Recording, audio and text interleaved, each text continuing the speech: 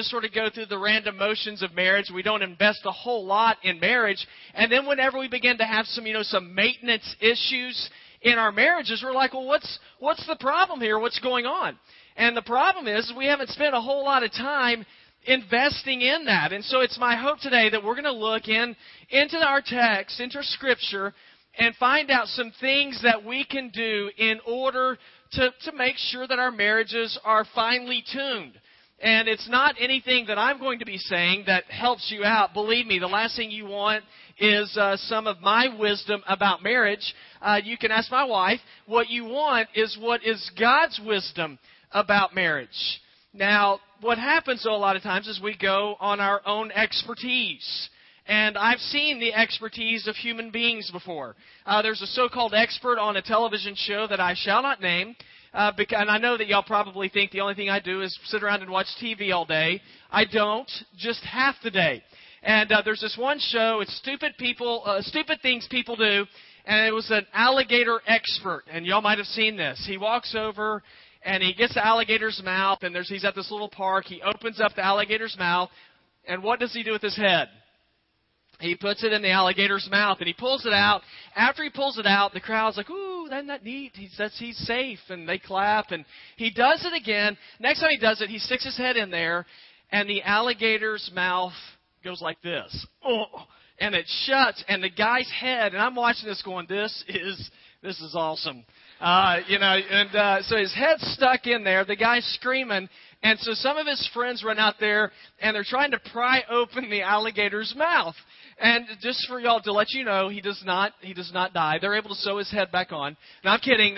He doesn't die. They get his mouth open, and he's got a nice tattoo of alligator teeth around his head. And what's really interesting to me about this is that the people watching it are like horrified. And they're like going, oh, I can't believe that happened. And I'm sitting there watching going, you got to be kidding me. I mean, you stick your head in the mouth of an alligator.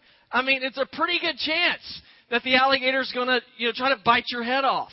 Now, I tell that story because I believe that a lot of times in marriage, what many of us do is we spend time investing in a lot of different stuff, but not in our marriages. And then whenever marriage goes on for a while, it's like we end up getting bit by the alligator in our marriage. Now, I'm not saying that marriage is evil because it's something that God instituted. I'm not saying that your spouse is always looking to bite you.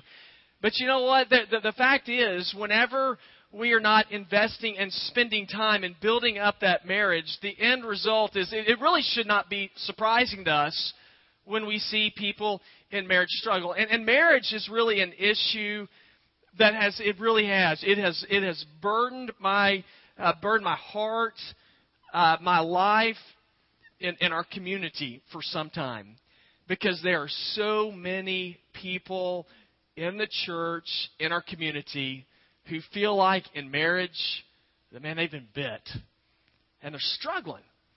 And so what we're going to do today is we're just going to look at our scripture, and we're going to see Paul sharing with us some real practical application steps, secrets that can lead to a long marriage. So some of you might say, well, I'm not married, and I don't plan on getting married. These principles also apply to any kind of relationship that you have. Principles that you can apply to your life, secrets that you can apply to your life and discover that will bring rescue and healing into your relationship. So if you have your Bible, you can look in Ephesians chapter 4. We're going to look in verse number 25 in just a few moments. So Ephesians chapter 4, verse 25. If you have your Bible, I'd love for you to turn there. While you're turning there, I want you to know Paul was writing to the Ephesian church, which was made up basically of a lot of new Christians. And they needed guidance. And Paul is encouraging them basically right here. I told you before, the first 3 or 4 chapters of this book deal with theology. You know what theology is? As it's the study of God. It's basically what we believe, what we say we believe. So the first several chapters of Ephesians deal with theology. The last several chapters deal with practice. Putting your theology into practice in your life. Now, I will tell you this all day long. I can stand up here, and in my own life, I can tell you what the Bible says, but it will not mean anything. It will not demonstrate anything in your life or my life until we practice it. Now, in other areas of life, that makes sense to us. But a lot of times in Scripture, we just think, or with Christianity, we think, if I just know the stuff, I'm good. It's not the case. The case is not just to know what God wants to teach you, but to actually apply it to your life. And I believe because of that, when you begin to apply it, you begin to see change. Because God's Word is true, it's eternal, it's lasting, and it will change your life. And it can change your life also in your marriage. Now, some of you might be saying, well, obviously you don't know much about my marriage. Let me tell you something. God is bigger than your marriage. And the secrets that we have, the instruction that we have from our text today is how we can have and develop a lasting marriage. So what's the way we can do that? Well, first of all, the first secret is a commitment to a short-term memory. All right? You want a long marriage, a healthy marriage? There's a commitment to a short-term memory. Y'all might know what I'm talking about here. Some of you guys going, you better believe I know what you're talking about. Look in verse number 26. It says, "Be angry and do not sin. Don't let the sun go down on your anger. Don't give the devil an opportunity." One of the most damaging things that takes place in marriage is a long-term memory. Right? It can be really... Now, have y'all heard the phrase before, let's just bury the hatchet? Y'all know that one? Let's bury the hatchet. How many of you... And on this one, you can raise your hand. How many of you can look back in your life and say, there have been times in my life with other people where I've buried the hatchet? How many of y'all? Buried the hatchet? Okay, there's some vindictive people in here. About like 8 people have buried the hatchet. All right, now, for those 8 people who were feeling good about ourselves, the rest of y'all a bunch of heathens. We bury the hatchet, but the way we typically bury the hatchet is we bury the hatchet, but we leave the handle sticking out. And we leave that handle sticking out and say, I forgive you for that. But we leave the handle sticking out so that 5 years later, whenever that person's irritated us, we can pull up that past sin and we can bludgeon them to death with it. All right, now, I was going to say, have any of y'all experienced this before? But if your spouse is here, do not raise your hand. All right, so there's a lot of times whenever we bury the hatchet, but we hang on to those past wrongs in our lives. Now, there's nothing, this is strange. Did you know that anger is a God-given emotion? It is something that it is not sinful to have anger in your life. Jesus became angry according to Scripture. Do y'all remember? This is a little test for you. Can you remember a time when Jesus became angry? Any example? Remember when he went to the temple area and they were performing business that was not a part of God's work in the temple area? What did Jesus do? He flipped over tables and he kicked everybody out. There are times when it's okay to be angry. There are times when there is such a thing as righteous indignation. Now, the question is, whenever my spouse has done me wrong, whenever they have hurt me, when they are in the wrong, what am I supposed to do? Well, I look at verse number 26. If you don't have this underlined, you need to underline. This is a good one to underline. It says, "Be angry and do not sin." Don't let the sun go down on your anger. There are times when you can be justified in your anger, have righteous indignation. The key for us is to make sure that when we are angry, that we do not sin. Now, that's an easy one, isn't it? I mean, how in the world? Y'all, in speaking from personal experience, in my anger, here's what I've discovered about myself. When I've become angry, and I have been angry. When I've become I cannot think of a time when I've just allowed anger to get a hold of me, and I have been filled with wisdom. You know? I mean, I have never become angry driving down the road at the big morons who all own cars except for me, and been angry and pulled up next to them and had I thought it was a word of wisdom, but really something that was encouraging and uplifting. I've noticed that whenever I have anger take control of me, that I'm not an encourager, in the midst of anger. And my guess is that you aren't either. And so the key for us is, in our anger, when we are righteously angry, have righteous indignation, we have to be careful not to sin. Because sin in the Bible is spoken of oftentimes as like a fire that has been kindled. I think it's a great description of anger. We still use the metaphors today. One of my favorites about when you're ticked off, that's one. Yeah, I'm just ticked off. Or I was so angry. This is one of my favorite ones. And I've heard my sister say this. I was so mad my hair was on fire. Now, you know that one? I am heated up. I'm ready to just burst. I am angry. And guys, when we're like that, anger has the ability to burn like fire in your life and overtake it, to spread like a wildfire. If you don't have a short-term memory and you hang on to past wrongs, those past wrongs will wreak havoc in your life. And they will destroy you and your marriages. And I believe that many of us in our marriages, we can think of things that our spouses have done, whether it be intentionally or unintentionally, and we are not willing to let it go. And we've allowed that fire to burn through us, and it destroys. Oh, Lord, help us. So let it go. Now, I'm not saying that there are not times when you don't have a right to be angry. Y'all, I know things about you because I've talked to you, and you shared with me things that have happened in your home and in relationships that are ungodly. And you have every reason to be angry. But the Bible says, in your anger, do not sin. Because whenever you allow anger to take root, it is destructive. And it's destructive to you. It will consume your life.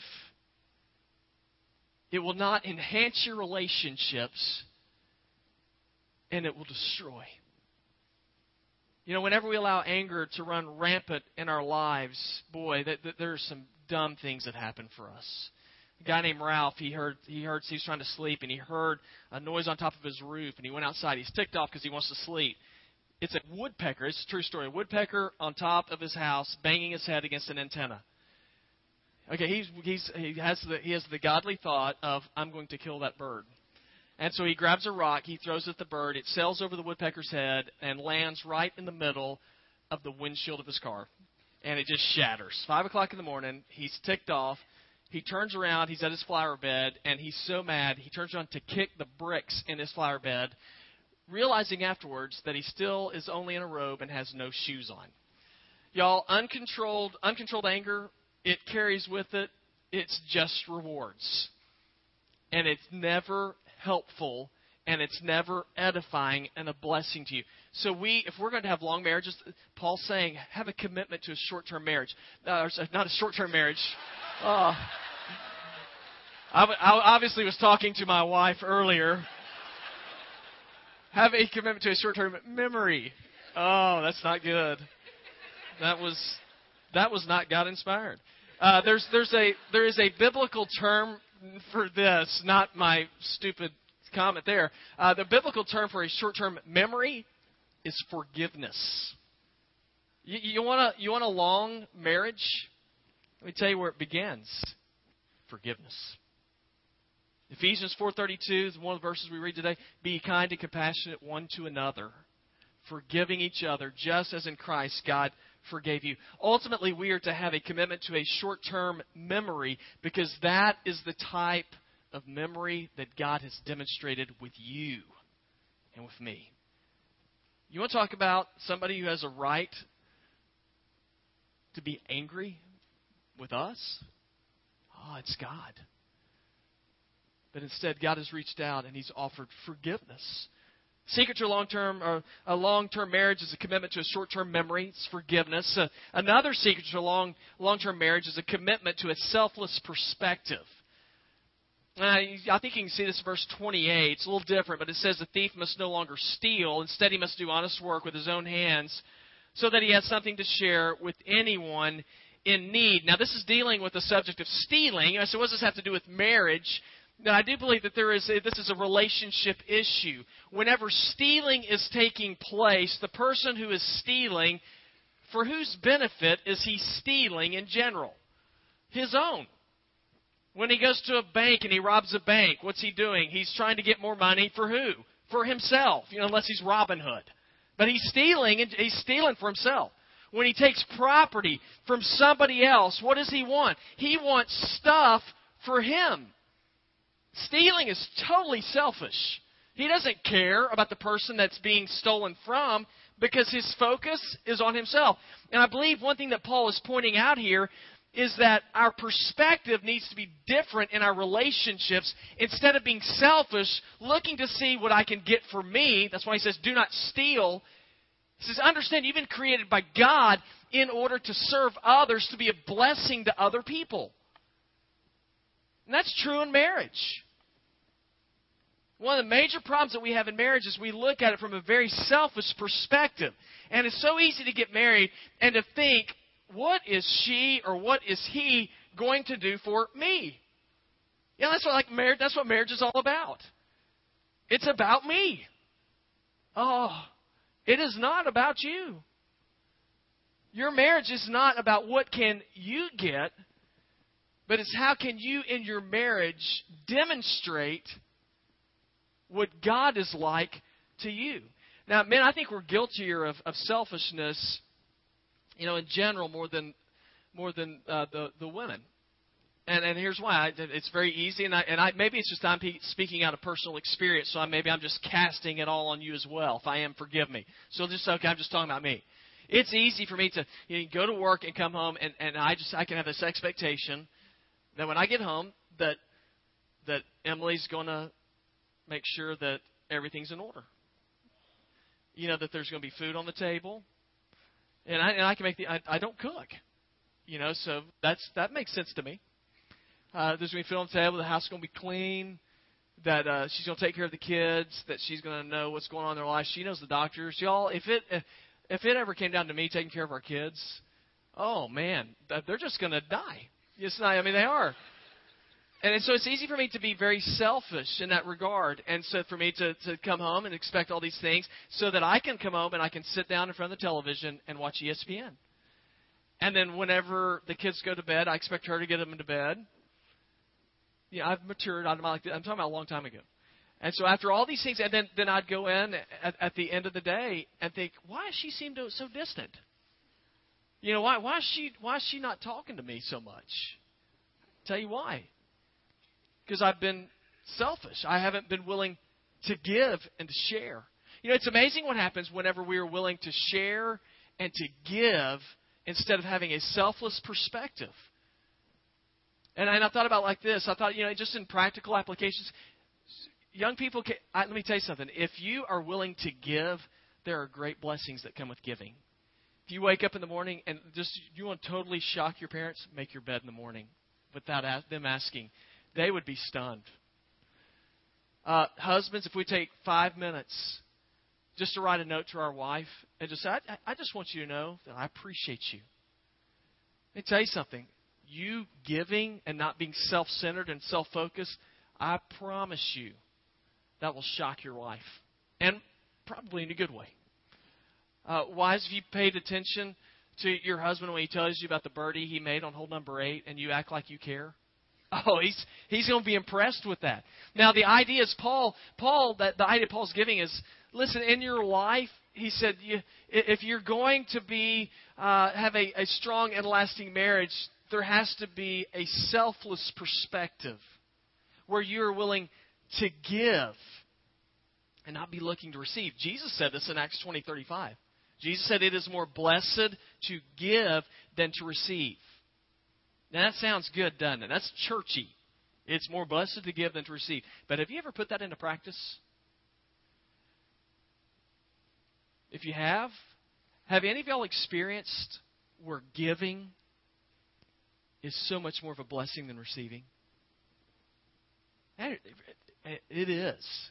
One of the first things I thought of is the last couple of years, and just last March, we had a group of guys and a couple of ladies who went down to Haiti. And when we were down there, we were working on a dining hall for the children down in Haiti at the children's home. It's going to be a blessing for them to be able to eat in a place like this. One of the sister orphanages there, they eat outside. They have a tarp over their head. And this is a nice building. And so we are, I look at it, I was like, we are being a blessing to them. But I guarantee you, if you were to talk to those guys and those ladies who went on that trip, they would say, as they gave their time, their vacation time, as they gave their money to go, as they labored and sweated down there, let me tell you something. They would tell you that they were more blessed than the people they were serving. Why? Because there's some truth in the fact that it is more blessed to give than to receive. You want to see your marriage be touched and transformed? And have a selfless perspective. Because Jesus said it's more blessed to give than to receive, and you'll discover that for yourself. You want a long-standing marriage, a commitment to a short-term memory, a commitment to a selfless perspective. And this is the last thing I want you to see. Last secret to a long-term marriage is a commitment to uplifting conversation. A commitment to uplifting conversation. These last 3 verses I'll read. It says, no rotten talk should come from your mouth, but only what's good for the building up of someone in need, in order to give grace to those who hear. And don't grieve God's Holy Spirit, who sealed you for the day of redemption. All bitterness, anger, and wrath, insult, and slander must be removed from you, along with all wickedness. It's a big list. And then look what it says. It says, and be kind and compassionate to one another, forgiving one another just as God also forgave you in Christ. It is amazing to me that one of the most damaging tools that there is in marriage is our mouths. One thing that will destroy people is the words that come out of our mouth. James 3:8 says, no man can tame the tongue. It is a restless evil full of deadly poison. Proverbs 18:21 says, death and life are in the power of the tongue, and those who love it will eat its fruit. I'll look and see what Paul said. And as you look at what Paul says, there's no doubt you can say there is great harm that can come out of the way that we speak to one another. And I have seen husbands and wives not necessarily using rotten language, as our text says. That word rotten, it means putrid. I've seen husbands and wives not necessarily using curse words, but I've seen them tearing each other down. Y'all, I'm talking like in front of other people, berating one another, having snide remarks. And very slowly over time, those words begin to erode and decimate a marriage. You say, how do you know that? Because let me tell you something, I've done it before. I've used language, I've talked and used words that have not built up, but that have torn down. That's why Paul says, no unwholesome word, no word should come out of your mouth that is not building people up. That word build, it literally means to build a house. If you want to build a house, you want to build a marriage that's going to stand, then you and I need to watch what we say. We need to use words that build people up, that encourage. Because you can't do it. If you keep screwing up the building equipment, it's hard to build something that's any good. And the equipment that we use to build up marriages, it's amazing to me. It's the way we speak. The way we treat one another through words. There's a study done by a bunch of doctors. They got 44 doctors together, split them up into 2 groups, gave them a hypothetical situation, said, we want you to diagnose this hypothetical, this patient who has this hypothetical disease. One group of 22, they came in, they gave every one of the doctors, they gave them a bag of candy. They said, we're just giving you this because we appreciate you, appreciate the work you're doing. Here's the situation. We'd like to see you come up with a diagnosis. It's mystery illness. And good luck. Y'all do some good work. They left the room. They went to the other group of doctors, the other 22. They said, here's the hypothetical situation. I'd like for y'all to work together to come up with the diagnosis. Thank you. They left. It's really interesting. What they discovered is they discovered the guys who got candy actually made a more accurate diagnosis than the doctors who did not receive candy. Now you say, well, now what's the conclusion there? Was it magic candy? Do you need to work with a sugar high? Here was their conclusion. That wasn't it. The conclusion was that words of encouragement are powerful. And the conclusion was that oftentimes the one thing that moves a person from being mediocre to being great is a word of encouragement. Now, let me tell you something. One thing that could move your marriage from being just sort of a run-of-the-mill marriage and a marriage that is great is the way you speak to one another. Is a word of encouragement. Now, my belief is that most of us have a desire to build marriages that last. And most of us desire for our marriages to be able to withstand the storms that many of you already know that life is going to throw your way. Because a lot of you have already experienced those things. So what is the secret to have a marriage that is long-standing? Paul shares just a few things with us. And those few things are very important. Short-term memory. That's forgiveness. The second thing is a commitment to a selfless perspective. Y'all, we are here to serve others, not just ourselves. When Jesus said, I've come to give my life as a ransom. He said, I did not come to serve or to be served, but to serve and to give my life as a ransom. And then finally, we are to make a commitment to uplifting conversation. Now, after looking at those things, here's the question. It's the only question I have of you today that I want you to think about. What are you building? What kind of building materials are you using that are moving you towards having a long-standing marriage? A marriage that lasts. Now, for some of us who are believers, might look at that list and say, and there's some things I need to work on.